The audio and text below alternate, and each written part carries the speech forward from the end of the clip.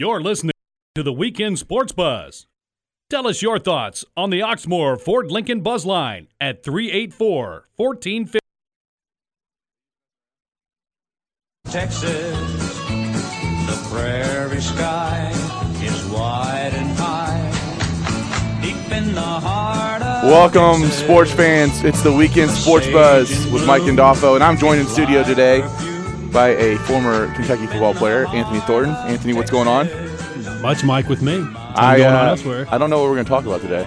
I don't think there's a whole lot we can really cover. It's a kind of dead day in college basketball. I don't know. Don't know what's going on. Well, I think UK plays again January 8th. There it is. Well, and of course, we're just joking just a little bit. If you want to join in the sports talk today, Oxmoor Ford Lincoln Buzz Line, 384-1450. We obviously have a big story to talk about that's going down right now. Charlie Strong is meeting with his assistant coaches at Papa John's Cardinal Stadium, most likely telling them that he is accepted the job to become the head coach at the University of Texas. I've sat in that meeting twice, hearing from head coaches that they were leaving us. What's that like? You hope you would actually know before the meeting, but there was a lot of times we rushed straight from class, told we had a meeting that morning, that we had to have a meeting in the afternoon, and that was it. We showed up, assumed that could be it, but there was times we didn't really know that was the case. So that was Guy Morris and Mummy. So the Mummy one, did you all just kind of know that was going to most likely be the case? It was really funny. The last team meeting that we had, that we went into position meetings, and we Claude Bassett was actually my coach, and he's the one responsible for a lot of the stuff that went on, or at least he was the fall guy. And he had some hints to us in some crazy ways, just kind of saying things about our futures and what he wanted us to do and things like that. But we didn't know what was going on. None of us knew that he'd been breaking rules and everything else, and that they were probably on their way out. It was quiet at that point. We just thought that we had a bad season. They weren't going to fire him after going to the bowls. None of us really knew. I was a freshman. I had no way of knowing all the details of what was going on. So as a guy who gets recruited by these guys, and you come in, and then all of a sudden this coach is gone, is there like a whole series of emotions you go through? Like at first you're kind of mad that this guy's leaving, and then you kind of accept it, or how many of these guys are really tied to this coach, or at that point are they pretty much tied to the university and they're going to stick around? I think it depends on your situation. A lot of those guys, the way I remember it, there was a lot of them that were tied to these coaches. They thought that was the only way they were going to play college football, was going to play for those guys. They're the ones that believed in them. They're the ones that want them to play. Then you had other guys that they got passed over for a job, maybe had a bad game once or twice and a bad fumble. They thought this was their opportunity to step back up and get back into the rotation. So it was a good thing. Oh, there's a lot of guys that have different feelings. Yeah. So it's just going to be interesting to see. And of course, this is not a team meeting. He's not meeting with the players. He's meeting with his assistant coaches. And like I said, presumably telling them that he has accepted the job to become the Texas head coach. 5 years, $25 million. And I don't know for sure. I like Charlie Strong as a person. I think as a character guy, he's unbelievable. He's, he's shown a lot of loyalty to the University of Louisville in the past, probably more than he really needed to. He gave the University of Louisville a lot. I don't know if he's a $5 million a year coach. If he's what was he, number 3 now as far as the highest paid coaches in America? He's number 10 right now. Number 10, I'm sorry, with $5 million a year? It's current Louisville is putting him 10th. But this would drop him. Mac Brown was 2nd. This would put him at number 4 or 3, depending on what the package is. What people don't understand, though, and this is what I always heard with Lou Holtz, when he was at Arkansas, he made more money at Arkansas than he did at other programs. And it was because at these big programs, it's not just your salary. It's not just your bonuses. You get opportunities outside of football. Lou Holtz is one of the owners of the largest media conglomeration that handles all of the Arkansas sports rights. So he's collecting money off something that he did a long time ago, 30 years ago. So there could be like a percentage of the Longhorn Network, for example. I doubt that that's tied in, but as the university, they have rights to that. They have ways that they siphon that money off. And then, of course, they have no property tax or no state income tax in Texas. he's going to come out looking great. Now, granted, the Tennessee job last year, I mean, Butch Jones is in the top 5 highest paid coaches in the country. So, Charlie Strong could have done that last year. For whatever reason, he decided not to, and I'm assuming that was loyalty, like you said. Well, I think Texas is a better job than Tennessee. I mean, just from the recruiting base standpoint, I think Texas has got more.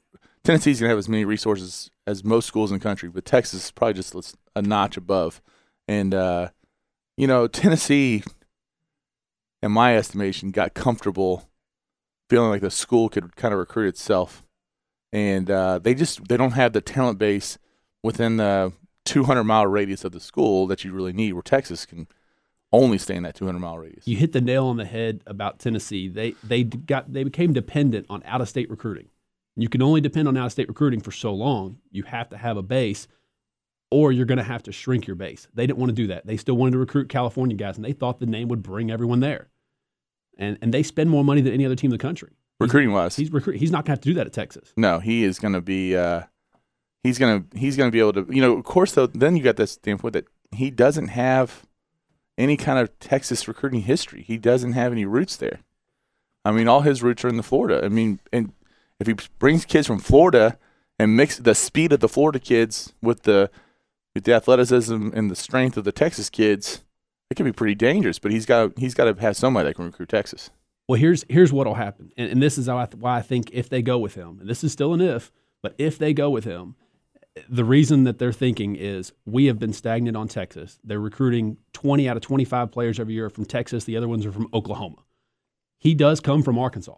That's true. He played at Central Arkansas. He was actually a graduate assistant at Texas A&M. He has some ties there. Maybe they were 15 years ago, but he has some ties. Now, what's going to happen is he can do the same thing that USC does.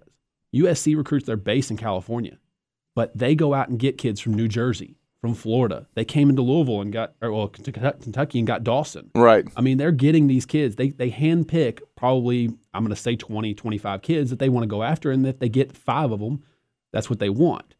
They want to fill their recruiting out with the best of the best, where Texas right now, you look at their recruiting beginning of every year, they've already got 23 players committed before the season ever starts. Yeah. They've decided after the junior year who they want, and that doesn't leave them a whole lot of leeway to make changes. It's just going to be really, really funny and to see how this whole thing plays out to me because, like I mentioned before, I do think that Charlie's a high integrity guy. But this whole thing kind of went down in not the most on board way, Without getting, they interviewed Charlie Strong without getting permission from Jurich.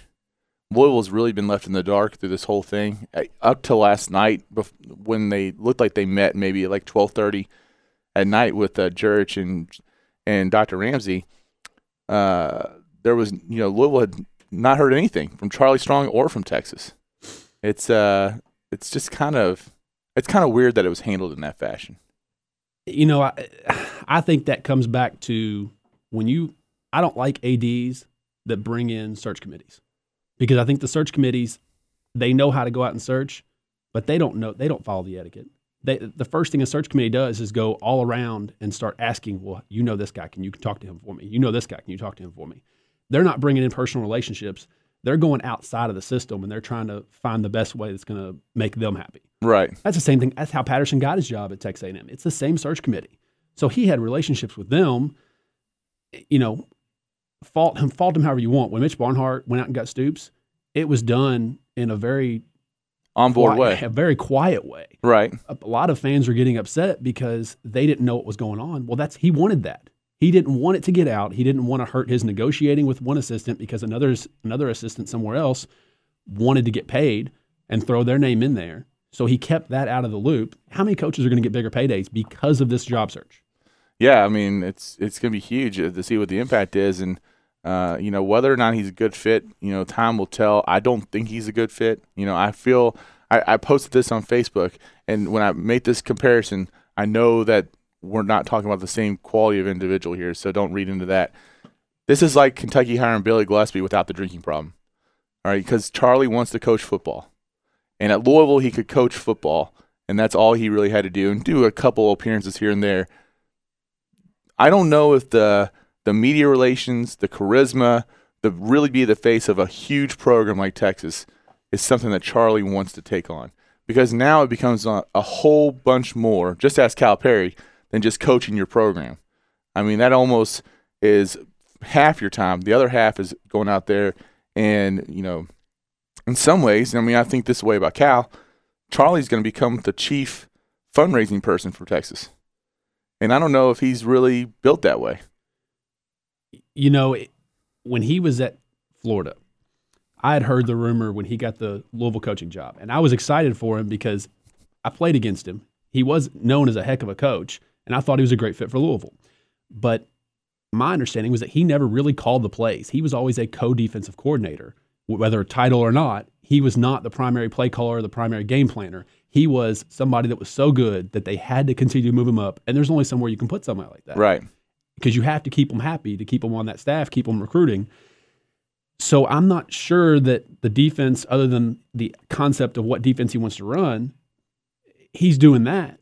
But outside of that, I don't think he's ever been calling the plays, really, from my understanding. So this could be a good fit for him if he gets the right assistance. Right coordinators is huge. Mac Brown didn't put himself into the game other than when to call a timeout, when to go for it. Those decisions he made. Other than that, like you said, he's fundraising, and that is huge at Texas. Right. It's going to be 70% of his job. He's going to be going from, event to event, and the free time, all that stuff is just going to be very limited. It's really going to be interesting to see how big of a fit that is, because I just think he's not going to want to cooperate with that. Well, and you said it right. The coordinators. He's got to have somebody he trusts in place to run those each side of the ball, because he's not going to be. It's like Cal right now. He has coaches that coach practices while he's gone doing the things he has to do recruiting. That's not really the way most football practices work. Normally, the head coach is walking around the entire time and involved. Right. Now, I always heard stories of Bowden used to sit up in the perch up top and take naps during practice. But look at the coordinators he put out. He put out Mark Richt. I mean, these guys, he has a huge list of phenomenal assistants that have gone on to be very successful. Is Charlie going to have those type of assistants? If he doesn't, it's a waste. Yeah, so it'd be real interesting to see who he takes. If he tries to take off this Louisville staff. I mean, I do not think that Clint Hurt will be going. Actually, I guess he really can't go with his show cause. I've got to think that this is the end of Clint Hurt. I mean, he's done. So it's just going to be real interesting to see how all that stuff shakes out. And it looks like the year of a Cardinal might have come to an end. So the ball dropped on that. The ball dropped on December 28th when the Cats beat Louisville in the basketball game. Then Louisville came out and had a very, very impressive showing in the bowl game against Miami, although a depleted, injured Miami team who's not been the same since they lost Duke Johnson. And, that win right there, that impressive win, probably turned some heads of Texas fans and saw that Charlie Strong has been like 23-3 in the last 2 years. And despite, really having a questionable schedule, they do have a big win against Florida. And I guess that was enough. But I'm still shocked that was enough. I really felt like this would have gone on a couple more days as they made a run at Jimbo Fisher. I honestly believe what happened was they let Alabama lose. Texas took one last kind of run at Saban just to see if there was a chance. And when that didn't happen, they had to go get the best possible person. And it was down to James Franklin and Charlie Strong. And I don't know. Franklin, to me, has got a whole lot more personality and charisma for the job. So I think I do think that they did take another shot at Saban. I also think that search committee went about it such the wrong way that they got ahead of themselves on some coaches, got them out in the media when they wanted to keep it quiet. Jim Moore is an example of that. I think Jim Moore had more interest in the job than he let out, but because they rushed his name out there before anything happened, he just said no. Yeah, the whole thing with Saban blew up in early December. Yeah. I mean, or around Thanksgiving, actually, I guess. And, that kind of, I guess, put Saban down into a hole. Well, what do you think about the whole Franklin versus Charlie Strong thing? I think Franklin must be a phenomenal head coach. Now, I know he caught the SEC at a goofy time when there was a couple teams that had down years, namely Tennessee. We can say Kentucky was down after the 5 bowl games. Granted, we were down a year before he was there, but still, he came in at a good time, got some big wins. Ole Miss is on their way back up. They capitalized on them being down. So I don't know that the James Franklin train or bus or whatever you want to call it is really going to continue to carry on with 9 wins like that. But I think he's a phenomenal coach. You think he's going somewhere too? I've got to think that he's going to have to. You can only, Stanford is a little bit different, same philosophy of job, but they've got the California recruiting base. He doesn't have that base in Tennessee. He doesn't have the ability to go get the big players other than taking the Duke philosophy, which is what they've done, and go after the ones who are smarter and try to appeal to that side of them. But I think that he's going to be looking at the same thing that Kentucky's trying to do, which is floating around that 6 to 8 win range, and the 9 wins are going to be over. If he doesn't take a job now, he may not ever get back to that level of offers that he's going to have. Yeah, it's going to be very interesting to see what works out. And speaking of Duke, we'll talk a little bit more about the other bowl games that have happened this week a little bit later in the show. We're going to talk about the big week for Kentucky football, the big weekend that is. Touch on some college basketball, talk a little NFL playoffs.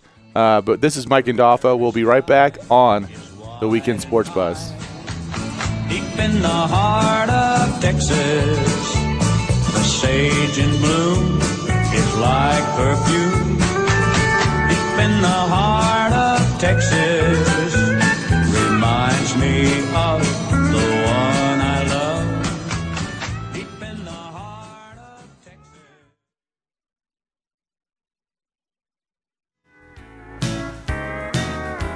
You're listening to the Weekend Sports Buzz. Tell us your thoughts on the Oxmoor Ford Lincoln Buzz Line at 384-1450. All my exes live in Texas. Welcome back, sports fans. Mike and Dafa here with Anthony Thornton. Weekend Sports Buzz. You can call us, join in the conversation, 384-1450 on the Oxmoor Ford Lincoln Buzz Line. Oxmoor Ford service, free shuttle service with a clean, comfortable customer lounge, free Wi-Fi, big screens, business center, and friendly people. And if you can't listen to us live on the air in your radio station, make sure you download our app, or you can stream us live on the internet at 1450thesportsbuzz.com. And we'd love for you to be part of the show, 384-1450. It looks like we have some kind of information coming out of the coaches meeting.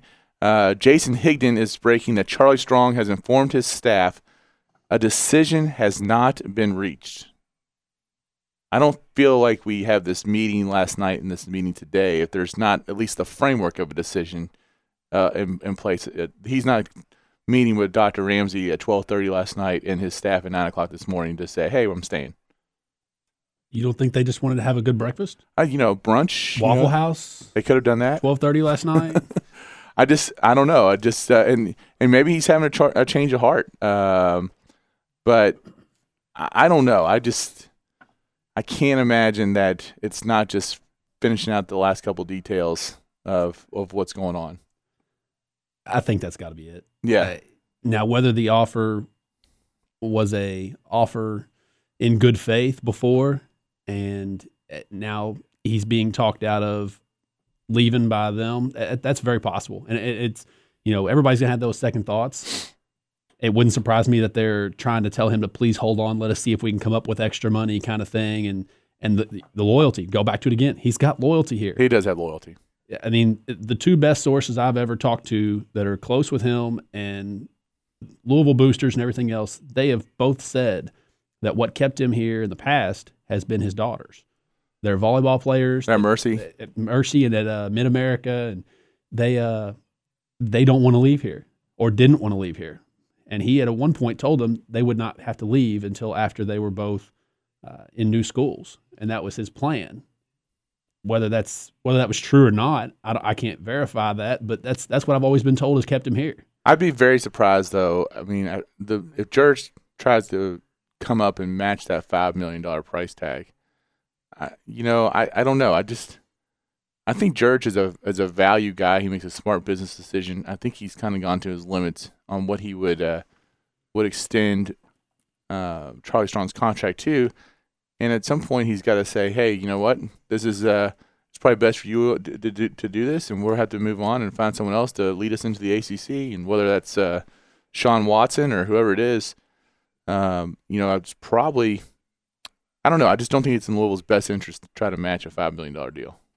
No, because they can't match it. Even if they can match the money, they can't match they can't match everything else. Yeah, they can't match all the other resources. Although Louisville's got great resources. They do. I mean, and the turnaround that they've done there on the stadium, the indoor, everything else. Granted, they have a lot of corporate fans, a lot of corporate sponsors that drive the program, rather than a raving fan base that Texas has. It's hard to compare the two, but there's just, if the loyalty isn't there to him, if that's not what's keeping him here, nothing's going to. Yeah, I mean, if he does pass up Texas to stay here, he's here for good. You gotta think he's here for good, and that's good for Louisville fans. But I just don't see it. I just don't see that Charlie Strong's passing this one up with all the meetings that have gone on, and of course a lot's being made too that he met with the staff and did not meet with the players. The players probably aren't even in school. I mean, they're not even on campus. So there's a lot of them that'll come back right after 2 years, right? Start working out again, things like that. But the entire team is not together, right? Yeah. So it's not this. School's not in session. It's not like it's easy to call a team meeting and get everybody there. I mean, there are probably several kids that are a couple thousand miles away, and getting them in town is pretty tough. So it'll be interesting to see if how this whole thing shakes out. We might not know anything today. It looks like now. I thought we would have known something already by now, but now maybe Louisville's trying to make a last-ditch effort to keep him. I don't know, but it's going to be interesting to see what happens because it's still coming out that Charlie's not made a decision yet. But some people are speculating that has something to do with Clint Hurt, and some people are speculating that there's just more details that have to be done, or Charlie's having a little change of heart. I don't know. We'll have to find out what happens. But let's kind of go through the last week here locally in sports. So we had a pretty big basketball game last Saturday. I was very impressed. I know you're a huge Kentucky fan.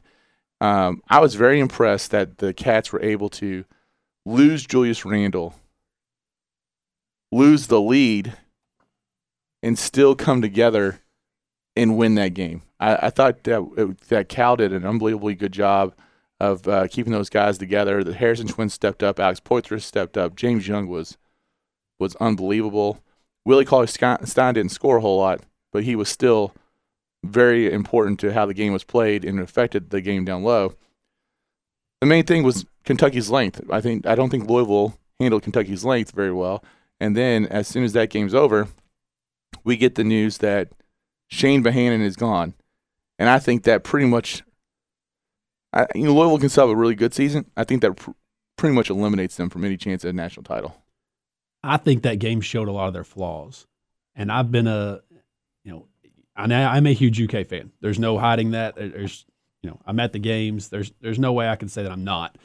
But what I saw is the same thing that I heard echoed by some other people. And I looked over at my wife during the game and said, this team inside, they can't compete with UK.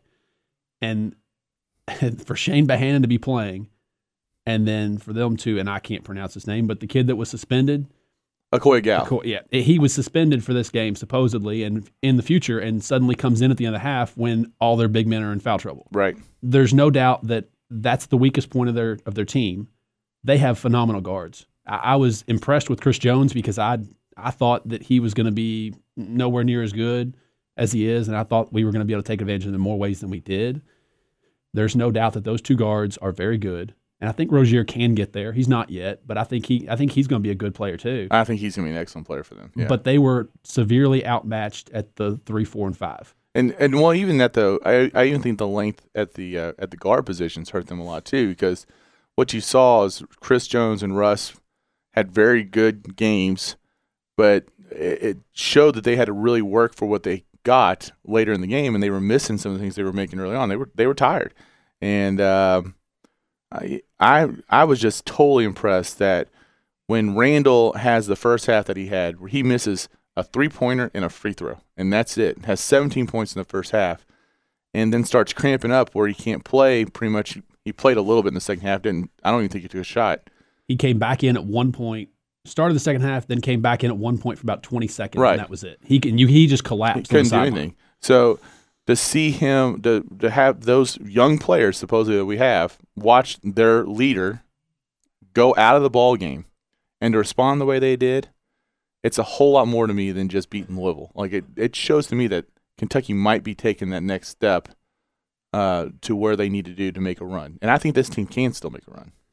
I agree. I think what we saw a lot was the versatility finally actually show up in the game. We've talked about the versatility in the past about all these players can switch onto different positions. All these players have the length to create mismatches, but this was the first time that they took it and they spread the court and they really used those mismatches. This was going back to AAU ball for James Young and the Harrison twins. They got to spread the court. They didn't have Julius Randle on the block demanding the ball, and rightfully so. He deserves to get the ball down there. But they could drive, use their strength, body the other guard off, kick the ball out, or redrive again. And I think that made a huge difference in their comfort level. They were able to go back to that a lot quicker versus some of the things that they're trying to learn how to play right now. Just real quick, Pat Forty just tweeted out that he's told that there's one stumbling block keeping Strong to Texas from happening, and they may get it resolved, but not yet. An offer is there, but not formally accepted until that one stumbling block, whatever it may be, is rectified. Is it Clint Hurt? I don't know if that's it. I mean, I don't know how all that stuff works. I'm not well versed enough to know what this show cause, how that whole thing affects. But Texas has to prove to some way that for Clint Hurt to come, right? I mean, they have to do, it's a whole lot more than just hiring an assistant coach. And I heard that was one of the stumbling blocks with the Tennessee job. That was all hearsay. Who knows if that's the truth or not? That Tennessee in no way, shape, or form wanted anything to do with Clint Hurt. And I don't know. Again, who knows if that's the one stumbling block or not. It's gonna be very interesting to see what comes out over the next 24 hours. But back to the basketball situation, and let's, Shane Bohannon obviously on Monday gets kicked off Louisville's team, and this time it looks like it's for good. He's left. He's gone to Houston to be with John Lucas, which one could speculate then what kind of issues he did have if he's going to see John Lucas, who also helped out Billy Gillespie when he was dealing with some substance issues. Shane is a guy that I know. I actually just saw him probably about 3 or 4 weeks ago at a Bellarmine game.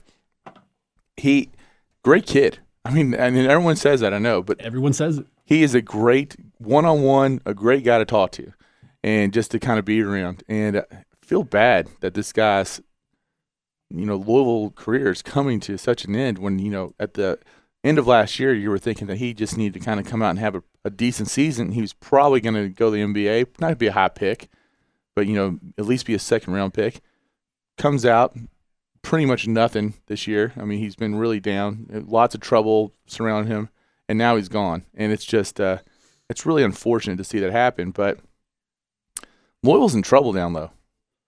I mean, right now teams have to game plan for Montrezl Harrell down low, and that's it.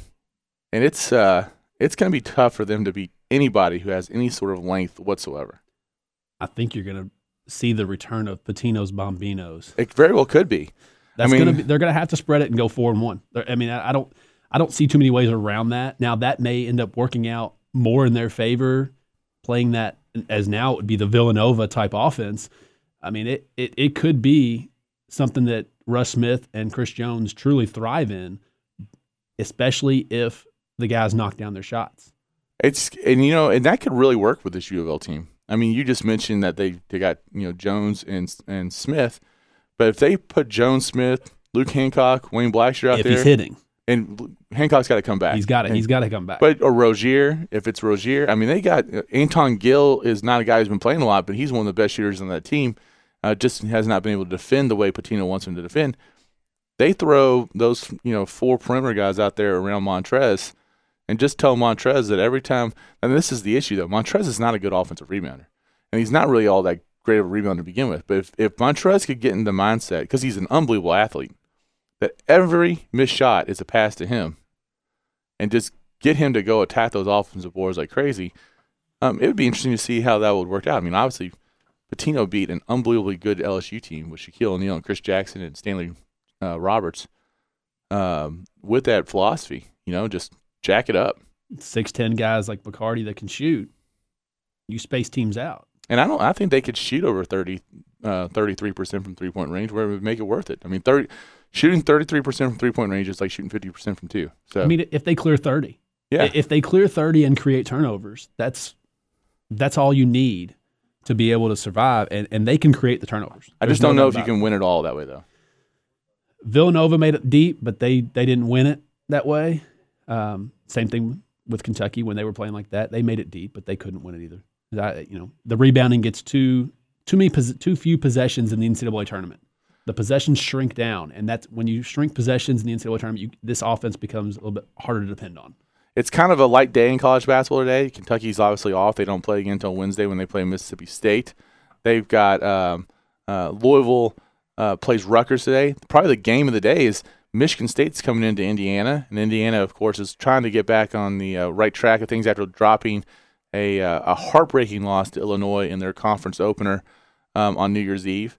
So college basketball kind of takes a step back because right now it's all about football. We've got the BCS games, except for the national championship game, all wrapped up. We've got a couple little minor bowls, including James Franklin, which, James Franklin, his Vanderbilt Bowl, could that have played a role in things going? I think it very easily could have. He may have refused to interview or not been able to interview as easily because of that. And so we got a lot of football stuff going on, NFL playoffs starting this weekend. A lot more to talk about. We have Carolina Steve on the line, and we will catch him on the other side of the break. So, Carolina, please hang on there, and we will be right back on the Weekend Sports Buzz. Somehow lost her sanity, and Dimples, who now lives in Temple's, got the law looking for me.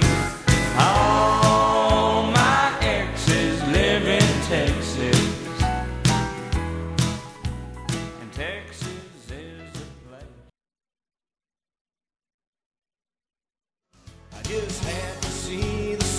You're listening to the Weekend Sports Buzz. Tell us your thoughts on the Oxmoor Ford Lincoln Buzz Line at 384-1450. Give me a rodeo. Blame it on Texas. Don't blame it on me. Mike and Gandolfo back on the Weekend Sports Buzz, and we do have a rodeo that we can blame on Texas right now going on with the Charlie Strong situation. Make sure to tune in to Ion 21 at 11 p.m. on Sunday night for the Sunday Sports Buzz. Join host Greg Brom for your first chance to recap all the weekend sports action, which is going to be a pretty exciting weekend of sports action. We just got bad news out of the Kentucky front, recruiting front. Looks like Matt Elam is not going to make his decision today. The 5-star All-American out of John Hardin High School, who's down at the Army All-American game, where there's 6 Kentucky players already, which is just unfathomable to me. Matt Elam is going to wait now until signing day to choose between Alabama and Kentucky.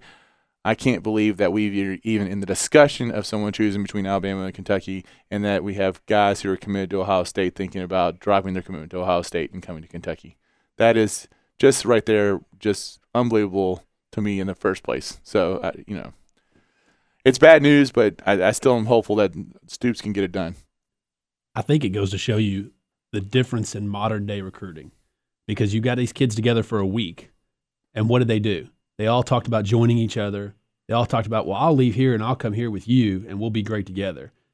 And then now they're getting to the end of the week, and everybody's kind of starting to change their minds, talk about it. I can't imagine how many different scenarios have been talked about this whole week while they've been there. Yeah, well, and especially with Elam rooming with that the kid who's committed to Ohio State, Jones. Yeah. Yep. So, and then, of course, if he comes, he looks like he's got 2 other guys that are wanting to come with him. I don't know. It's crazy to think that Kentucky, there's a chance that Kentucky could have 11 kids when it's all said and done that are playing in this All-American game. Well, that's a chance. And 2 of them already backed out and are going to go ahead and commit today. That the writing's on the wall. They're going to go to Ohio State together like they already planned on doing. So losing the Elam commitment today makes me worry about all the other conversations that have gone on there. Yeah. Or maybe maybe the opposite was true. Maybe he was thinking about going to Alabama, and this Valentine, the other number 56 player in the country, defensive tackle, maybe that's why he had interest in UK, was because Elam was going to take the spot at Alabama, and so he was pushing Valentine to UK, telling him how great it'd be to walk in and start from day one. Who knows? I don't know. All right, Carolina Steve's on the line. Let's talk to Carolina. What's going on? Well, Charlie Strong got me thinking about when Matt Brown left Carolina to go to Texas. Yep. One of the things that was mentioned, and I would have to agree with Matt Brown on this. Matt Brown, I think, was quoted, if I'm correct, as saying he would never win a national championship at Carolina. I think the same thing could be said for Charlie Strong at Louisville. If you want to win a national championship, you got to get to a school that puts football first. I mean, that's a good point, Carolina. I mean, I do think that I know you love the ACC, but I think the ACC is eventually winnable for Louisville. I think they could match up and rise to the top and win that. And if they could go undefeated in the ACC, I think they would have their chance to win a national championship. I don't think they could win the ACC. I think there's too many teams that have already established a strong football program in there. Teams like Florida State, teams like Clemson. By the way, did you see the Clemson game last night? I did. I saw most of it. I didn't see all of it. I took a little break in the middle to watch a movie with my wife, but I saw most of it. Well, this reminded me, and I don't know if y'all even heard of this or know it, but the last time that Clemson and Ohio State played was in the Gator Bowl in 1978. With is this and Woody Hayes, Clemson player? The Clemson football player. Yep. Yeah, they mentioned that a couple times last night, and that was I'd never heard that story before then. Of course, Woody Hayes is one of the most respected football coaches out there, and it'd be hard-pressed to see how that would be reacted to today as opposed to the way it was reacted to back then. Well, I remembered I was watching the game, and I saw him try to hit Charlie Bond, who was the nose guard from Clemson, who intercepted the pass. And the funny thing about it, Charlie was the strongest football player in the United States at that time because he was the first one to bench over 500 pounds. Wow. 500 pounds. And that's just something, well, I wish Coach Strong well in Texas. I don't know if he can make it down there. As a football coach, he can, but as a politician down there, that worries me. He didn't like to get out here and do things. He just wanted to coach football. But down there, he won't have to worry about doing NCAA basketball. The writers not covering his football practices because they'll be covering his football practices as much as possible. And I had an opportunity to be in Austin in 2002 on vacation. Got up, was walking in the morning, and walked down to Memorial Stadium. And I wanted to go on the field, and the guy didn't have a key, but he took me upstairs. And I see one reason why, if I was a recruit wanting to go to Texas, in the end zone, he took me into this room and pulled the drapes, and it was what was called the Letterman's Club. And the bar stools were like saddles. Then he took me next door. He said, I'm going to show you something a lot of people don't get to see. There was not one but two Heisman trophies over there. Wow. Ricky Williams and the great Mr. Earl Campbell, who was my all-time favorite Texas football player, for the simple reason he's the only man I've ever seen run into Bevo and knock Bevo out. Well, y'all have a good day. Hey, Carolina? Let's hope that they can get a good coach here. If they got David Cutcliffe from Duke, who last night on Facebook, there was a guy from Duke tweeted, said that Louisville had already been in contact with Cutcliffe. I would definitely pull for Louisville then. Y'all have a good day. Carolina, we're only a month and a half away from Speed Week. Is he there? I guess he's gone. All right. So David Cutcliffe is the name of that. First off, let's talk a little bit about what Carolina Steve said there. ACC football is good, but I don't think it's unbeatable for Louisville to win the ACC. I mean, Florida State's been very much up and down over the last 10 years. Clemson tends to do what they of course this year there's been a little bit different, but they usually start off really strong and then they fold towards the end of the year. Miami's down, Virginia Tech's down. Duke was in the ACC championship game. Now this Duke team was, I guess, better than I thought because they put on a hell of a show against Texas A&M. But I think Louisville could, given the right situation, right scenario, could go and compete and win the ACC. Well, I think if you look at the programs in the ACC, Miami's down. Miami hasn't had a good quarterback in the last couple of years. Right. They've had some college good quarterbacks, but they haven't had any All-American type quarterbacks. Miami had a run for a while where they always had one. Florida State, they go several years down, then they get Jameis Winston. Right. Jameis is gone after next year. Yep. Who knows what? Now I'm sure they've got 5 4-star quarterbacks in the fold, but that doesn't always pan out.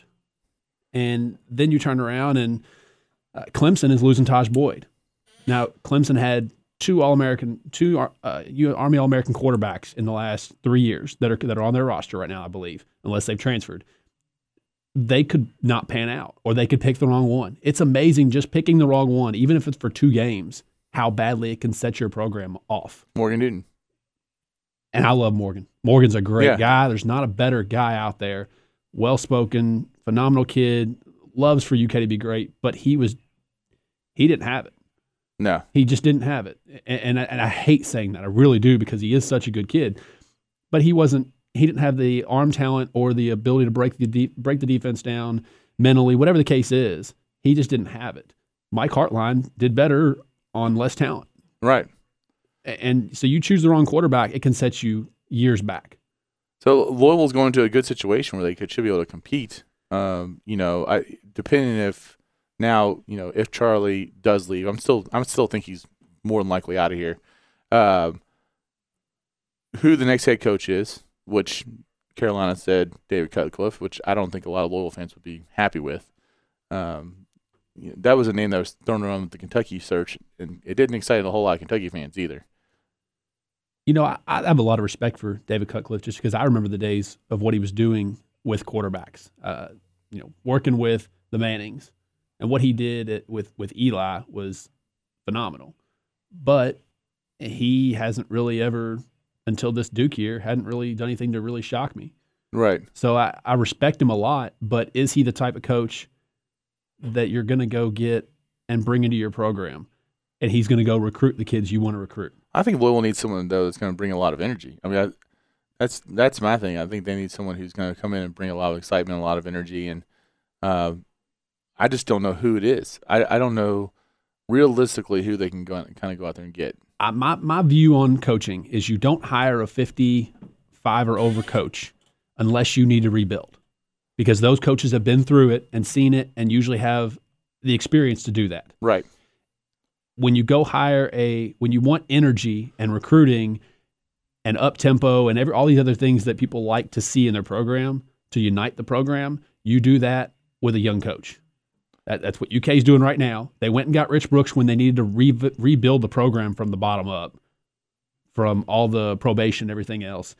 Now they go get Stoops when, even though they took a downfall for a couple of years, they still have that freshness of when they were winning and going to bowl games. It's still in this lifetime. It's not a long time ago. Right.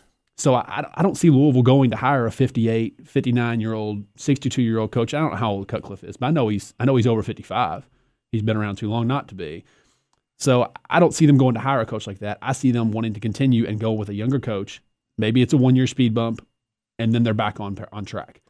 I just can't imagine, though, who that is. Like I don't think it's Kirby Smart. I don't see Kirby Smart leaving for a job like Louisville. I think Kirby Smart's holding out for. He's going to get one too. Yeah. Not that Louisville's not a good job, but I think he's looking for something a little different.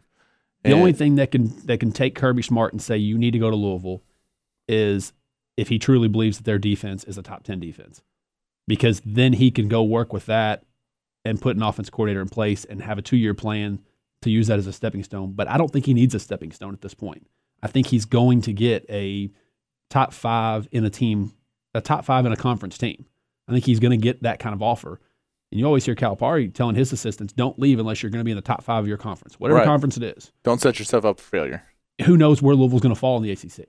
Right. A lot of people think they know, but you really don't, especially with losing everybody they're going to lose. You really can't guess. I'm just glad Stoops didn't get that advice.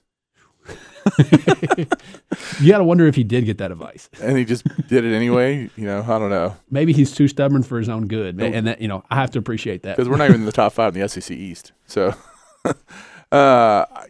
it's I don't know. I think it's got to be the favorite person so far. It's got to be Sean Watson. And I don't know what that does for the fan base there. I mean, Sean Watson got beat up Got pretty blasted this year. and does that not just like smell of Joker Phillips being hired at Kentucky? It's a very similar situation. Yeah.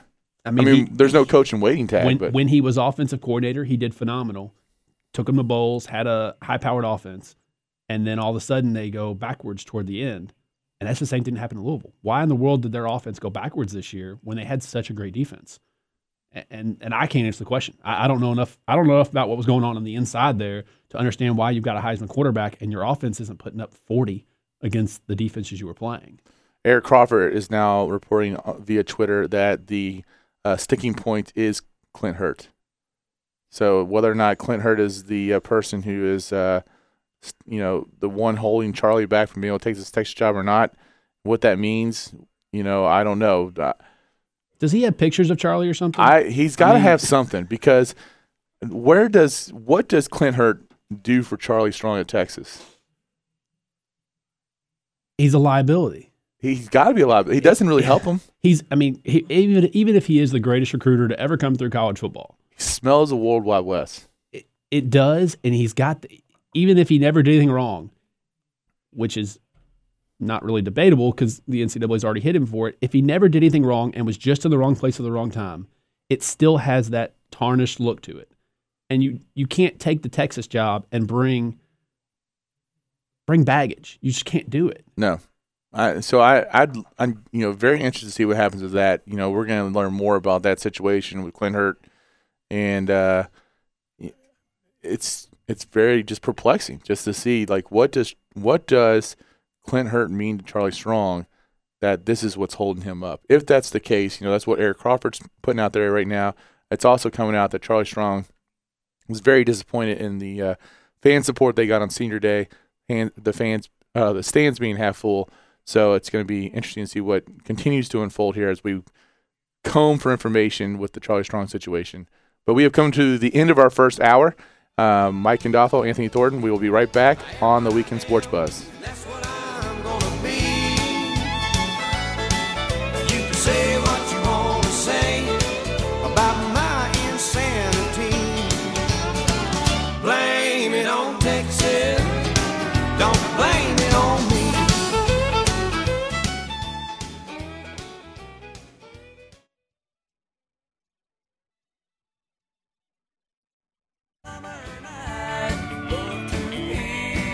You're listening to the Weekend Sports Buzz. Tell us your thoughts on the Oxmoor Ford Lincoln Buzz Line at 384-1450. Welcome back, sports fans. Mike Gandolfo, Anthony Thornton. We are the Weekend Sports Buzz. Following two breaking situations right now in the football world that affects us here locally. Obviously, Charlie Strong. In the Texas situation, Rick Bosich just tweeted out that another source is telling him that Charlie is genuinely undecided and that it does not have anything to do with Clint Hurt or the money. It's and we talked a little bit about that. I mean, he's got strong family ties here. His girls are big-time volleyball players. Obviously, our volleyball here locally is really, really good, especially at the high school level. There's been things mentioned before about Charlie's interracial marriage and how they want to make sure that they're in a community that is supportive of that as well. And from what I hear, that was a sticking point at Tennessee. Louisville's a very tolerant city for things like that. So, I don't know. I mean, could it be a family thing? Could it be a loyalty thing? Is it a Clint Hurt thing? It's definitely not a money thing. I don't think it is a money thing. I really don't think it's a money thing. I don't see how. I don't think $5 million versus $4 million is is a money thing anyways. No. Going to the Texas job it's not about money. No. It can't be. You can't base your decision on adding 20% to your income. No, I do think it could be a like what Carolina Steve was saying, it gives you a better chance of winning a national title. I'm not saying he doesn't have any chance at Louisville, because I think there could be a chance, but it gives him a much better chance. The canvas is better at Texas than it is, as Tim Sullivan put in his article. My worry of the Texas job right now, and I know I've already said this about the ACC a second ago, but it's the quarterback situation. Yes. They have missed on quarterbacks several years in a row, not just one quarterback, but they've tried to put 3 in the rotation, and none of them have done anything. Now, Ash was injured this year, so maybe you give him a pass, and maybe he has grown up. Or maybe Charlie has somebody that's going to be a freshman next year that would jump at the opportunity to go with him to Texas. And do you give him 1 year? Do you give him 2 years? Well, in Texas, 1 or 2 years is a lifetime. Yeah, well, A&M, when A&M and Baylor put Heisman candidates out there, and Texas is struggling to find a quarterback, it's not a good situation. No, and that's where you wonder, is Ash going to be the quarterback that can help him get to those 10 wins? Because that's the limit. You don't go below 10 wins in Texas. He might get the 1 year grace period, but I don't think he gets a 2 year grace period on the 10-win sticking point. I really don't, even with the quarterback situation. What happens, let's say Charlie does pass this up. Do schools at some points just give up and start trying to chase a guy? I would assume so. I would think so too. I mean, at some point they're like, he didn't go to Tennessee, he didn't go to Texas. I mean, we're not even going to try. Here's the perfect point, though. Look at Peterson from Boise State. Yeah. He had everybody after him. And then teams kind of gave up. And then what happens? I understand he's got some ties to Washington, that apparently that was his dream job for a long time. But he passes up a lot of big-name schools and then jumps on Washington. And I can't imagine Washington went in there thinking they were going to get him. No, that's not even, because that's, when you think about it as far as the quality, Washington's got a decent history and tradition, but I mean, they don't have a great recruiting base. Now, no one can probably recruit that Northwest better than he can, but they don't have a great recruiting base. They don't have they have to go up against USC, and UCLA looks like they're going to be strong for a while, and Stanford looks like they're going to be strong for a while.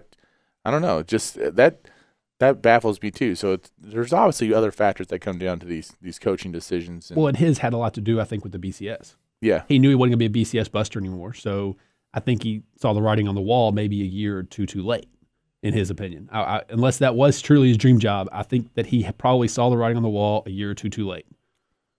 And so he had nowhere else to go but there. So all of a sudden, that was my dream job. You just didn't know it. Yeah. Yeah. Well, we'll have to figure out how all this stuff still unfolds. I want to touch on this just a little bit because, it is a big football weekend, mainly from the NFL standpoint. NFL playoffs kick off today, and we've got, I think, some really good games coming up. I am a 49ers fan, just full disclosure. I was at the 49ers last Super Bowl win when they beat the Chargers. So they got a big game against Green Bay. It is going to be cold. They're saying it could be under 0. I feel bad for Tim Mastay. I really do. The coldest one I ever did was 20 degrees and kicking against that rock? Tennessee, and I could not keep my foot from feeling like a piece of ice. But the Tim will deal with it. Tim's a tough guy, but I do feel bad for those guys because it's going to be freezing cold. I feel good about my 49ers' chances there just because they're so defensive oriented and they've got a great running game. I mean, that's it's not like they're going to go try to chuck it around a whole lot. I mean, they're going to run between the tackles and they're going to have, they got great linebackers, and I feel like they can. And I just think they're a better team. So, but of course, Cobb's back. It pains me to say that, but I think you're right. Yeah. Are you a Packers fan? I'm a Packers fan because of those two. Yeah. Cobb and because of Tim. Yeah, because of Tim and Cobb. I'm a fan of the Packers, but I don't think this is their year. I think they've too many injuries, too many issues. I do think San Francisco's running game in that cold weather. Green Bay's had trouble stopping the run, and they got gashed by San Francisco last year. They've gotten beat by San Francisco the last 3 times they've played. But I'm saying last year they got gashed bad, and this being a cold game, I think that's going to play a big role in it.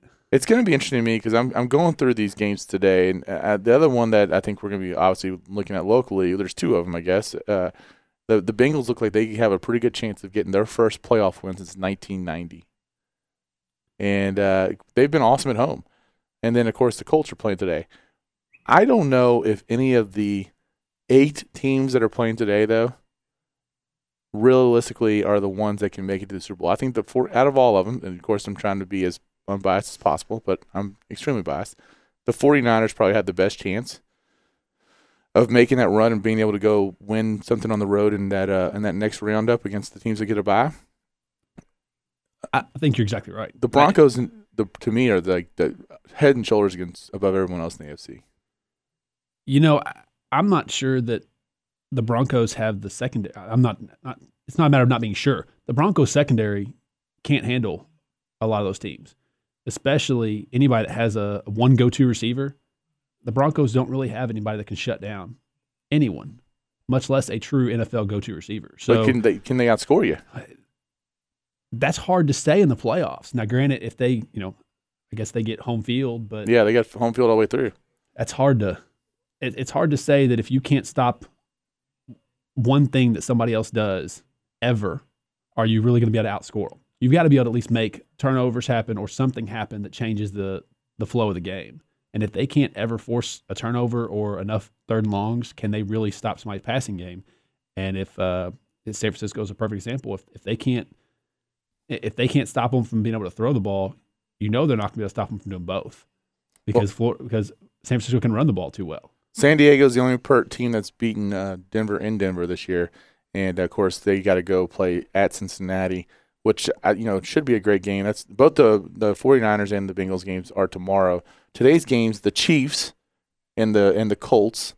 The Colts are one of 3 teams that have beaten the Broncos this year as well, and then the Saints have to go to Philadelphia, which I think is a very intriguing matchup. I feel bad for these wild card teams in the NFC with these great records. They have to go on the road and play teams that basically won their division by default. That weather in Philadelphia and New Orleans is going to be interesting because it's going to be cold there too, and that's a night game. Yep, 8-10. And New Orleans, their running game is not a running game. It is get the ball to the running back on short throws. We got a caller on the Oxmoor Ford Lincoln Buzz line, and it's our biggest Indiana fan, The Truth. The Truth is there. What's going on, my man? What's up, man? I like Green Bay today. Get beat, too. You like them to get beat? Yeah, I got them getting beat. I think San Francisco going to go to the Super Bowl. Well, I want to know what you feel about this whole Charlie Strong situation, Truth. I think it was a great deal for him going. For one reason, everybody all upset, but I want to remind them, Kelly was at Cincinnati and went to Notre Dame and played for the national championship. Yep. And then I understand this. It was a business move. Let's be realistic. As long as Coach Strong stay at Louisville, he never will play for a national championship. But he can go to Texas and get a lot of people like Teddy Bridgewater because Texas is a football state. That's and very y'all true. know it is. And let's be realistic. He can go. Look at all the quarterbacks came out of Texas. You can go to Texas and build him a big program like Nick Saban did. Come on, Texas is one of the top 5 schools in the nation. If you can't win in Texas, you can't get no football player. You should not be coaching, right or wrong. You're exactly right.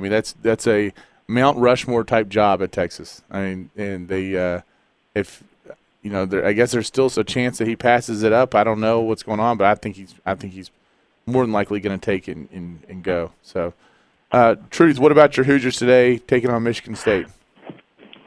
Turnovers. We had 28 turnovers and get beat by 3 points, but we're going to beat Michigan State today. You like it? You know what? I ain't really seen a team. Everybody putting up Wisconsin. They good, but I really ain't seen one team could dominate. You got about at least 16 teams can win the national championship. Don't y'all think that too? I think it's a lot more wide open than I thought it was at the beginning of the year. I would have said 7 or so at the beginning of the season. And now I do feel like there's some teams that are ranked up there that don't really have much of a chance. We mentioned that I think Louisville's going to be in trouble because I think in 6 games, somewhere down the line, you're going to play teams that's really good with length, and they're going to struggle to beat a team like that. I think Villanova is not – I don't think they're really a national contender. Hey, I'll tell you another team is in trouble, too. A lot of people ain't talking about. It's Michigan. Mitch McGary's out for the season. That's right. Yeah, and they're going to struggle because they're going to miss their inside presence there, too. And they're going to – Nick Stokes is a nice player, but I don't know if he's poised to be their main guy. So, I think there is a good chunk of them. I don't know if I'd go quite 16, but I think there's probably about 10 to 12. So well, are you throwing Wichita State in there? No, Wichita State's not. Yeah. I'm going to see them play pretty soon when they come here to Evansville, play Evansville. I stayed up and watched them play Western Kentucky their first game. They're a good solid team, and they could make another run. Oh, yes, they could make a run to the Final Four, but I don't think they've got what it takes. Okay. Hey, let's give a shout-out to my Hoosier girls. They are 14-0. They knocked off the number 23 team, our Hawkeyes, Wednesday night. Indiana girls 14-0. Who ever thought about that? Well, I mean, then when you consider that the state of Kentucky's got 2 teams ranked in the top 10, it's women's basketball in this area has made a complete 180 from where it was when I was growing up. So, hey, have y'all been keeping up with the girl I've been talking to y'all about, Tara Butts? I have not, to be honest with you, truth, but I do like watching the women's game, and so we will definitely make an effort to kind of figure out some more about her. And I know you're excited about her coming to the Indiana. Listen to this. Over the weekend, listen to the tips that she put up. She put up 42, 48, 52, 60, and in the championship game she scored 66 points. Whoa. It's a lot of points, man. It's a lot of points. She leads the nation in scoring. She averaged 50 points now. Why do you think Indiana's not ranked yet in the top 25 in women's basketball? They probably said they ain't play nobody. Well, I'll be straight up. Yeah, but they, now if they got a good quality win over Iowa, it'll be interesting to see if they crack that top 25. So we'll be. They're gonna crack it this week. They're gonna crack it this week because they beat Alba Hawkeyes was ranked 23. So you 14-0. You have to be at least top 30. Yep, I would agree, Truth. Especially when there's only right now there's only 1, 2, 3, 4 teams in the women's top 25 that are undefeated. Yeah, so I'm looking forward for Indiana football program, and I'm excited about baseball. My God, baseball gonna be ugly in Bloomington this year. Well, that's another sport that when I was growing up, Kentucky, Louisville, and Indiana, nobody had a good baseball team, and now all 3 of those schools are putting together pretty respectable baseball programs. Indiana got a lot of people returning back for next year. Well, that's good. They hit the crap out of the ball, so it's going to be kind of like their football team. It's the pitching and defense do enough to withstand their great offense. We got a guy. Let me leave you with this. We got a freshman out of Missouri. He could have went in the first round in baseball, but he came to Indiana. He's gonna probably stay there 1 year, so he's gonna be one of our aces. Well, the nice thing is, if he comes to school, he has to stay at least 2 in baseball. Yeah, that's what I like about it. Yeah. Yeah, so Indiana got 2 aces. We had the freshman we pitched last year, so we're gonna go to the World Series. So y'all have a good week, and tell the Louisville fan if they're gonna burn up Charlie Strong's weather coat, tell them it's gonna be cold. Go down on Market Street and give it to a homeless person, and let them be wear that coat before they burn it up. All right, Louisville stuff. All right, thanks, Truth. With that, I think we'll go to a quick break, and we'll be right back on the Weekend Sports Buzz.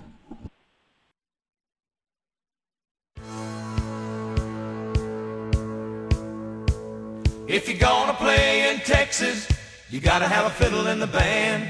That lead guitar is hot. Welcome back, Mike and Doppel here on the Weekend Sports Buzz. I'm joined in studio by Anthony Thornton, former Kentucky football player, and we're getting to countdown. We got about 40 minutes left to go in the show. Want to make sure that everyone knows that 1450 The Sports Buzz brings you Western Kentucky Hilltopper Athletics, presented by Thornton's.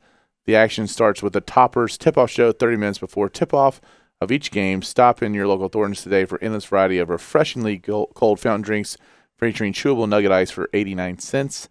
1450 The Sports Buzz is your Louisville and Southern Indiana home for Hilltopper Athletics. Today they play 12:30. The pregame starts for the 1 o'clock show against the Troy Trojans, and Western actually getting a huge win the other day against South Alabama, who was also at South Alabama. It was projected as one of the teams that challenged Western for the Sun Belt crown.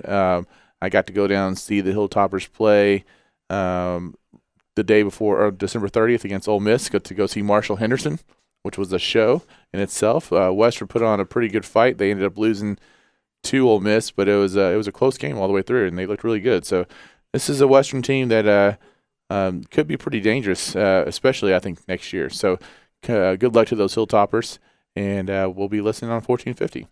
Anthony Thornton, like I said, played at UK, and you were fortunate enough to play with Neil Brown and some of the other coaches on UK's coaching staff. So you know these guys pretty well. Today's a huge day for Kentucky football, mainly because we have 6 guys in the Army All-American game that's on NBC today at 1 o'clock. I don't know if has that ever happened for us? Well, not all of them are in the Army All-American game. Okay. We had 6 guys last night that were playing in the offense-defensive game, which is the same one. Same one that not Julio Jones. I think Johnny Manziel and a lot of other big-name recruits. It's basically like the third game down. It's the Army All-American game, the Under Armour game, and then the offense-defense game. So we had, to give you an idea, the running back that we have that's committed, the number 4 running back in the country. He's more of a all-purpose back. Stanley Williams, he was actually the game MVP. So you've got a lot of good players, a lot of 4-star players that are still playing in this game. So we had 6 in that game. And then obviously Drew Barker, and then we're hoping Matt Elam in the Army All-American game, and we're hoping Marcellus Jones too. Yeah. Now, there were at least 6 players that were considering UK still that were playing in the Army All-American game. So I don't think at least 3 of those are going to go UK's way. At most 4 do. So we could still end up having 4 Army All-American players, which is the last unreal. one. I mean, we haven't really had many. I mean, Micah Johnson. Yeah. It's just unreal, and to think that that this staff has been able to do this and to keep these guys together and to still make to come off a 2-win season and still make serious strides in the recruiting trail. I just can't even believe it's kind of happening. I just hope it translates to the same things on the field. You're close to these guys. You played with a lot of them. I'm assuming you still stay in contact with some of them. What are these guys selling to come to Lexington? Everything that I've heard is it started off as playing time, which is every new coach's. That's what all of them are going to sell. That's the first thing they're going to jump to is you're going to come and you're going to start competing for playing time right away for me because I have no ties there. And then you can also point to the record and the talent on there and say these guys aren't up to par. You're a stud. You can come in here and play right away, or at least compete for time right away. It's all about how you sell it. You say it right. You don't tell somebody they're going to come in and be the stud because that's not realistic. Right. But same thing Cal tells them. You can come in here and you can compete. And if you're the best, you're going to play. And he obviously wasn't afraid to play freshmen because who were our leading offensive and defensive players? Well, I won't say defensive. Our leading offensive players this year were all the new players. Especially the receiver side and, Judge O'Kemp coming out and having a year. And so, I mean, it's just going to be great. I really feel like next year, Kentucky's probably, going to be hovering around 4 wins is kind of where I expect them to be. Could make a bigger step than that. But, that year 3, we should be back in the bowl picture, I would hope. 8 home games in 2015. I know. 8 home games. So everything sets up.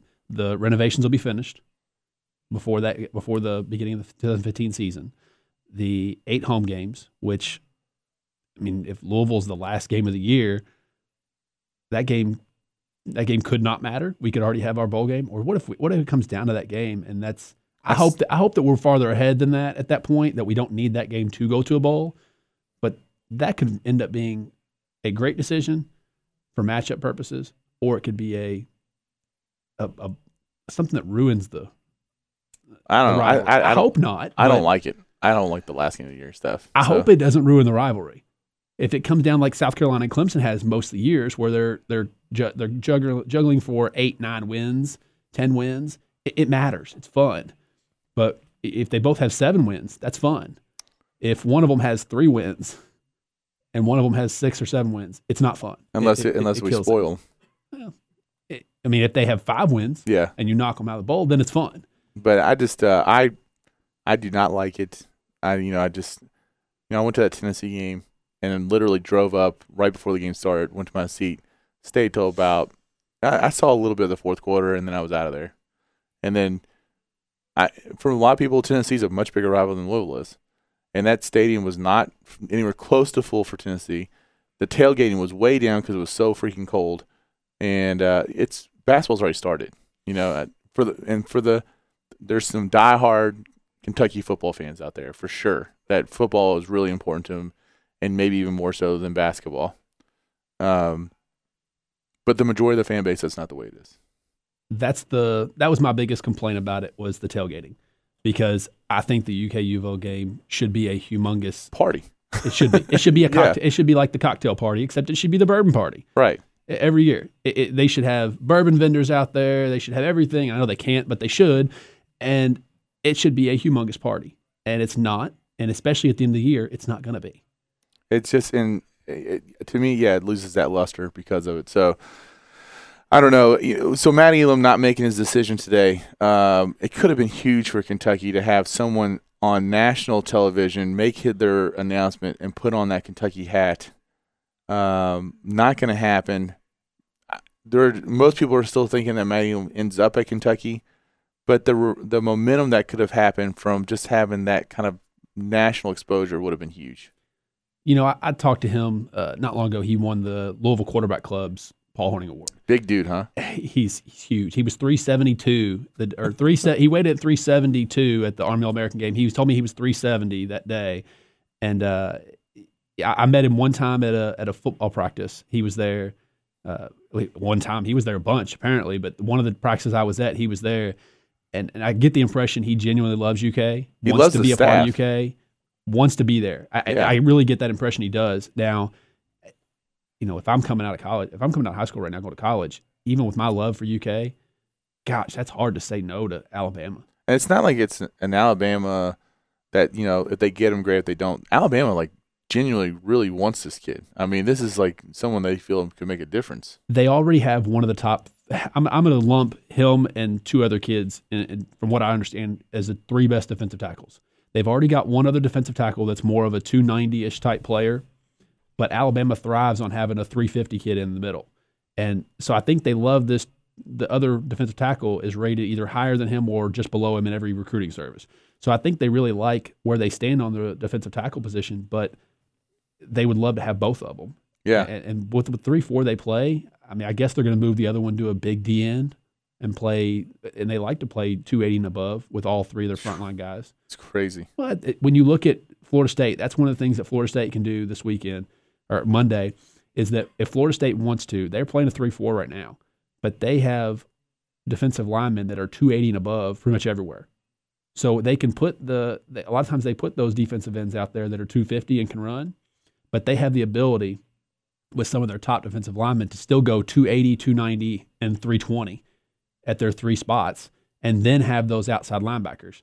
Now, what it hurts is that they can run up the middle on a 3-4 usually, unless the defensive tackle the nose guard requires 2 blockers. Which Elam would. You would think. That's at 370. I don't see how he doesn't. 370 and athletic. It's not like this is just a big guy that's just kind of standing there. And the other thing I like about it is that he's 370, but he's not. Everybody compares him to Terrence Cody because he was so good, but Mount Cody was only 6'2" or 6'3". He's 6'6", isn't he? He's 6'6". So he not only does he have the 370, he's also got the wingspan, the long arm, so that if he is being double teamed, he can reach across the line at a 370-pound arm. That's not an arm tackle. That's a big tackle. So he can take up almost 3 spots between his wingspan and his size. Well, I mean, I'm a big guy. I'm 6'4", 270. This guy's got 2 inches and 100 pounds on me. That's a big human being. Big human being. And he said he ran a 4.9. Now, saying that and actually doing it are 2 things. Now they go through combine type activities down there that They're all hand timed though. Yeah, okay. They don't post anything. I don't think unless they've changed, they're not electronic timed. And if they do, I think they try to be careful about how they handle it because they don't want to kill a kid because of what they do. They want to accent the good kids, but they don't want to kill the mediocre kids. So I think they're careful about how they post. Well, and I think what happens though, more than anything, it's becoming a selling point for these events, and even on basketball, because it's becoming something that I know I've been approached about with the Derby Classic. That these combine type activities, the more kids go through it, the better they become at it. So now when you go to the NBA Combine or the NFL Combine, you've had experience going through each of these activities they're going to have you to do, and just makes it I think a truer test of what it really is. So I know it's a huge deal to be able to do that. So whether it's hand timed or not, just the experience of going out there and running the 40. But I can't even imagine. I mean, a guy who's 6'6", 370 running a 4, or even if it's like a 5'2", that would be like getting hit by a Mack truck. I'll give you an idea. Chris Redmond ran and I may misquote this, but I think he ran a 5.1 at the NFL Combine. I know it was right around that 5.0 time, and that's one of the things that hurt him in the draft. They said that they wanted to see him below 5.0 or below 4.9 or whatever it was, and he ran a 5.1, and that cost him some draft spots, my understanding. I think what's even more impressive to me, though, about what Mark Stoops is doing on the recruiting trail is the headway. We're going toe-to-toe with Ohio State in the state of Ohio. And if there's one thing I know, Kentucky people love their Kentucky basketball program, and they love the University of Kentucky. But Ohio people are crazy about Ohio State. State. By it. Yeah. They live and die It's by probably about the same. I mean, as far as the basketball and the football side goes. It is really impressive that these are guys that Ohio State generally wants. That we're able to go up there and take 4-star players out of the state of Ohio. I think it's still a developing, because I'm waiting to see what happens when signing day hits. And if Ohio State misses on one or two of the national kids they're going after, do they come back to a couple of these Ohio kids and say, "You're our guy. We want you"? Does that sway anything at the end? Now, talking to a couple of people at UK, they all say that this class is so tight that's not going to have an impact this year. But there are some years that you will lose one or two like that. And we still may lose one or two, but I think Stoops has a plan in place. I mean, coaches generally plan on that, don't they? You've got to count. I heard a number at one point. They've got every coach counts on a 5-man swing. They expect to lose 2 or 3, and they expect to gain 2 or 3 at the end. And that's just a normal rotation. And Joker came out ahead of it a couple years. He ended up getting kids that they'd expect to get last second. Stoops did last year. He swung 2 or 3 kids. Ryan Timmons last year. Swinging him at the end was huge. We saw this year when he's healthy, he's one of the biggest playmakers on our team. And we suffered at the end of the year when he was hurt, and we had to bring in the other slot guys, which at the time we had another receiver who is now transferred out of here, yeah. And then we had a tight end. Those were the 2 people on the depth chart. So we were limited in that slot position when he went out. So I think depending on how that swing happens, if Ohio State does get the kids they want, we keep ours no problem. Even if we probably still keep them all, honestly. We may lose 1 or 2 in the swing at the very end, but Ohio State has their top 10 guys in the state of Ohio, and I think we've got either 4 or 5 of them right now.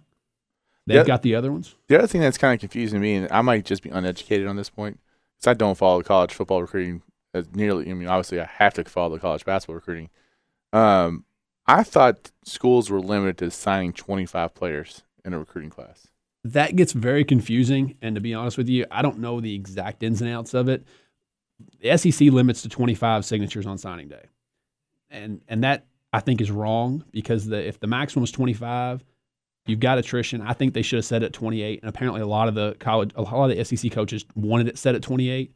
Now that does tend to help a UK, who now LSU or Alabama can't sign 28, so maybe a couple of those guys fall to UK.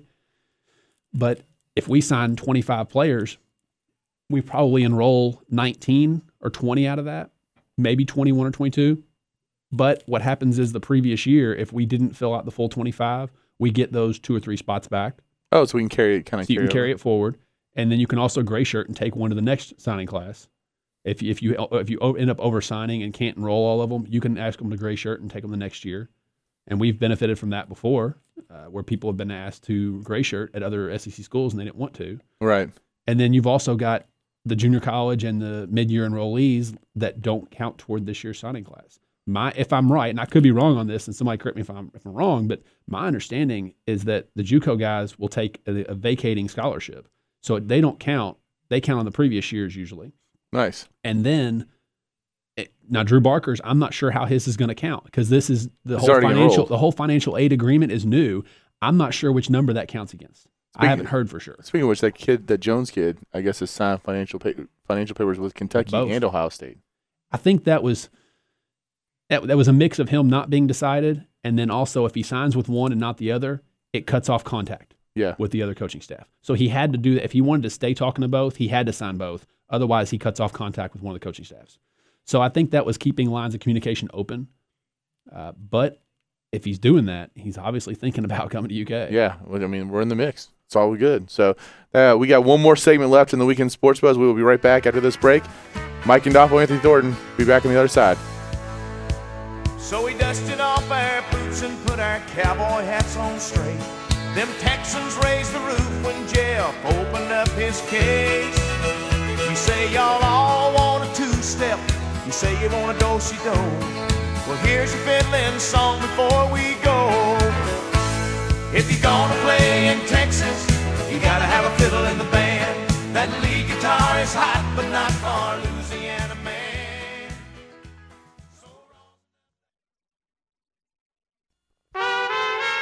You're listening to the Weekend Sports Buzz. Tell us your thoughts on the Oxmoor Ford Lincoln Buzz Line at 384-1450. Is a burning thing. Welcome back to the Weekend Sports Buzz. Mike Gandolfo joined the studio with Anthony Thornton. And we are here. One more segment left to go before we get on to the weekend of sports of watching a lot of great NFL games. But I wanted to talk a little bit about the BCS games and the other bowl games that have happened. We basically, since our last show, all the major bowls have happened since the last show. Notre Dame was playing Rutgers at the time of our show, but we had the Louisville-Miami game, which Louisville completely dominated. We've had these BCS games, and I have to tell you, when the bowl schedule was announced, I was not very excited about this year's bowl season. I thought the games were going to be kind of crappy, and it's been pleasantly really good. I mean, all the BCS games have been extremely entertaining. And then I'll even start back to we mentioned it a little bit before. That Texas A&M Duke game, the Peach Bowl on New Year's Eve, was phenomenal. And Duke came out and really hit Texas A&M in the mouth. And then we saw Johnny Manziel kind of rally his troops and come back for that win. It was unreal. So, but if I was picking the BCS game so far, I'd probably be 1-3. You know, I would have had the Clemson game right, but I would have missed the other three. Yeah, I was not really sure about the Central Florida game. That was the one that threw me off. I sure didn't see Central Florida's defense being able to slow Baylor down as much as they did. Well, they still scored 42 points. But that's slowing down. That is slowing them down. That's sad to say, but that's slowing them down. Yeah. I think them putting up the 52 spot is pretty impressive against a team like that. You know, I would have thought they would have scored. But of course, they put 30-something, 35 points on Louisville, whatever it was. And Louisville's defense is really, really strong. You know, putting 52 points on a team like Baylor, that's impressive. Now, that part didn't – I knew they would move the ball. It's always a matter of whether these teams can execute after that long of a break. But I had no doubt they'd move the ball. The execution surprised me. Bortles is a heck of a quarterback. The one pick he threw, the deep ball, it was one-on-one coverage. I mean, you got to expect your player to make a play. Right. So I don't fault him for that throw. And the play before that, he put a ball into an NFL window. Yeah. I mean, there were three defenders there, and he thread it right through an NFL window on I think it was a skinny post right up. So, I mean, the kid has talent. There's no doubt about it. And I think Central Florida surprised me. They were a better team than I thought. And the one that I think I was really surprised about, and I know you weren't as surprised, was the Michigan State-Stanford game. Especially Stanford came out and kind of controlled it early. Was beating Michigan State 10-0 after the first quarter. Michigan State found an offense. The fact that this team offensively was terrible for the majority of the season, 24 points in 3 quarters to come back and beat Stanford, a team that I thought Stanford, playing in California, not having to acclimate to a time change, just a team that I thought could match Michigan State's physicality. I was shocked that on that result, but Michigan State with a big win for the Big Ten, who looked like they were going to have a disappointing bowl season until Michigan State knocked off Stanford and Nebraska beat Georgia. And Michigan State did it with only 65 yards rushing. That's crazy.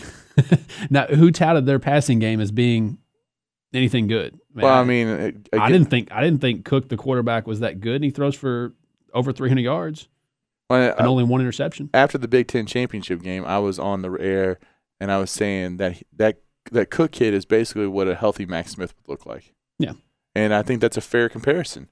And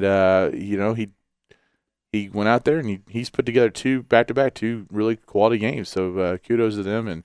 And Alabama came out in the Sugar Bowl and looked like they were on a mission. And that great first drive, scored in like a minute and a half. 4 plays. And then Oklahoma answered. I just a great job by Bob Stoops. Of course, I think that's what it was. Having Mark Stoops on the sideline is what helped Oklahoma to the win. Automatically makes you a better team. Yeah, that automatically makes you a much better team. I tell you, it shocked me what Alabama did because I think whichever way it went, either Stoops outcoached Saban or Saban outcoached himself. And I don't know which one it was, but when they started off the game, able to throw the ball so effectively, for some reason they pinned their ears back and went to the shotgun. That's not their strength. No. Why in the world they did that, especially playing against a 3-4 defense?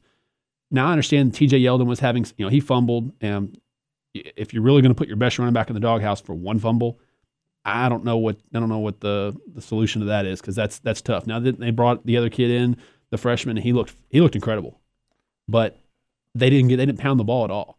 So they lost the play action. They coached themselves right out of their game plan. Yeah, they abandoned it too early. They control the line of scrimmage. I mean, that's what they do, and they control the running game, and then they got a quarterback who can make some timely throws, and throwing an early pick, I think probably hurt A.J. McCarron.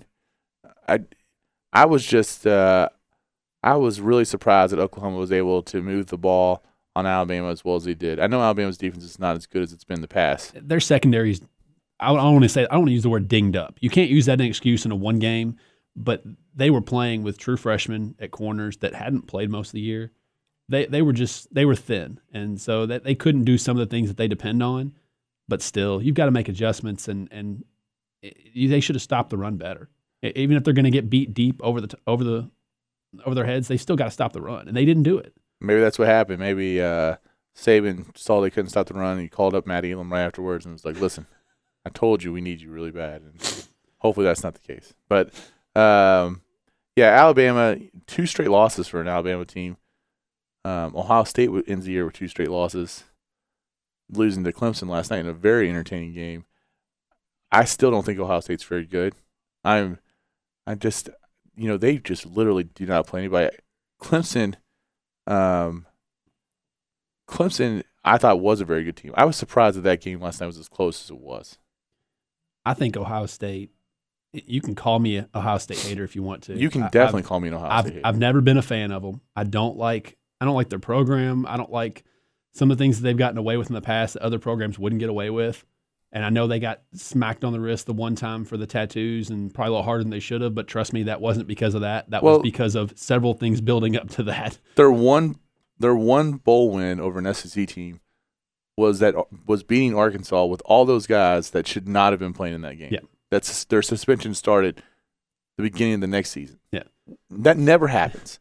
That would never happen anywhere else. No, I'm not an Ohio State fan. Now, having said that, I'm definitely not a Braxton Miller fan. I don't think he's a quarterback. I really don't. He's a great athlete, though. He's a heck of an athlete. There's no doubt about it. He could be a running back, in my opinion, and I'm sure he can be a quarterback. But I'm not a fan of him personally, and maybe that's some bias against Ohio State, and the fact that UK offered him and didn't get him, which you can say that about Taj Boyd too. But those guys are different quarterbacks. I'd take Taj Boyd in a heartbeat. I don't want Braxton Miller as my quarterback. I really don't. The Watkins kid, the receiver for Clemson, was obviously banged up in that game, Sammy Watkins, and he goes out and he runs one of the best routes in college football. I mean, I just think his route running was unreal. Great hands. And he didn't have his speed. No. If he has his feet underneath him all the way, that kid's very talented. There's no doubt about it. And so that sets us up for what now is, the Drew McWhorter Bowl. Auburn taking on Florida State for the national championship.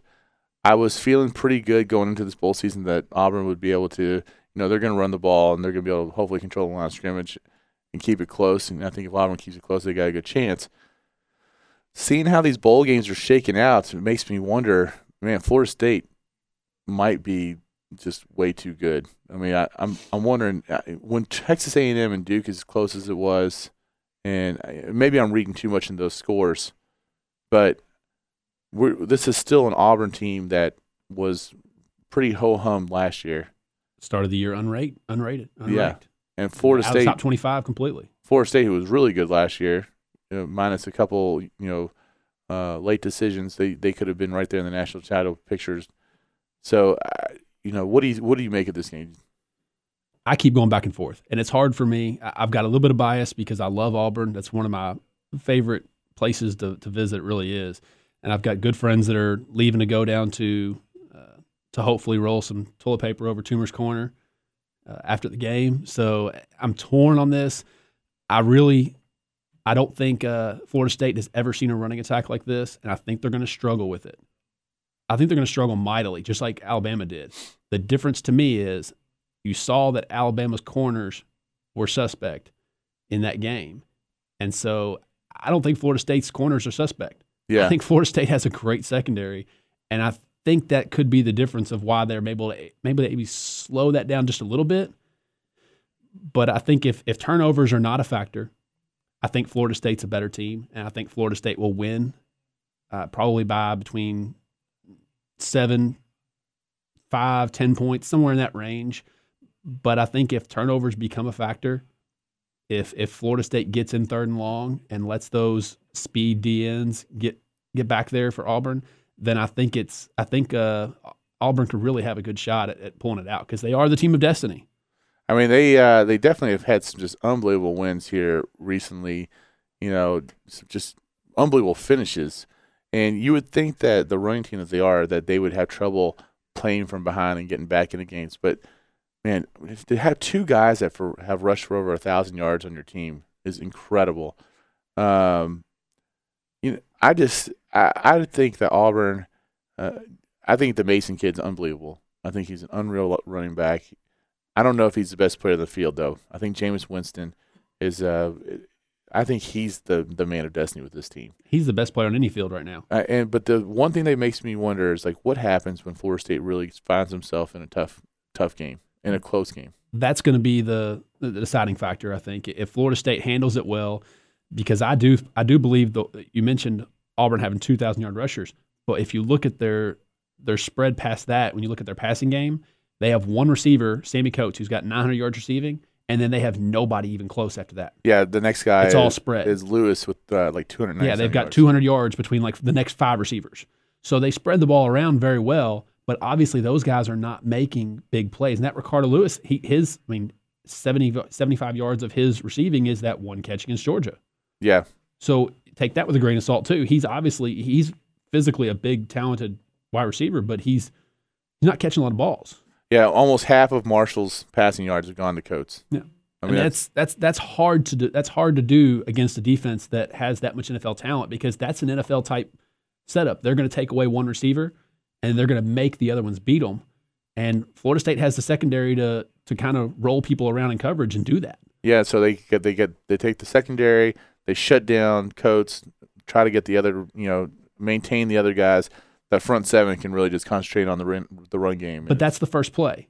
The problem with Auburn, and it's the same problem against Johnny Manziel, they've got to defend 2 plays. They got to defend the play call, and they got to defend the second play if it breaks down. Right. And that's where Marshall could end up causing problems for them is as soon as he starts running, if he's got space, then he could find the open receivers.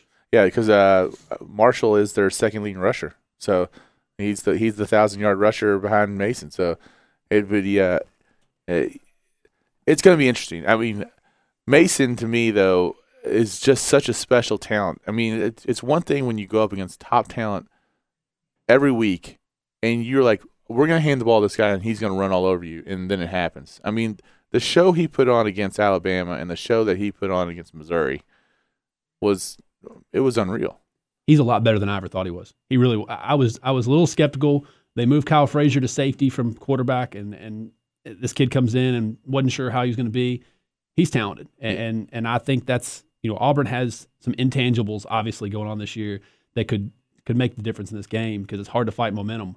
But if Florida State comes to play, it's going to be hard for them to win that game. Okay, so we're reaching towards the end of our show. We still have no decision from Charlie Strong officially. Reports are still saying that he is going to accept the deal if offered, but there's obviously some sort of hang-up, and it's going to be interesting to find that out.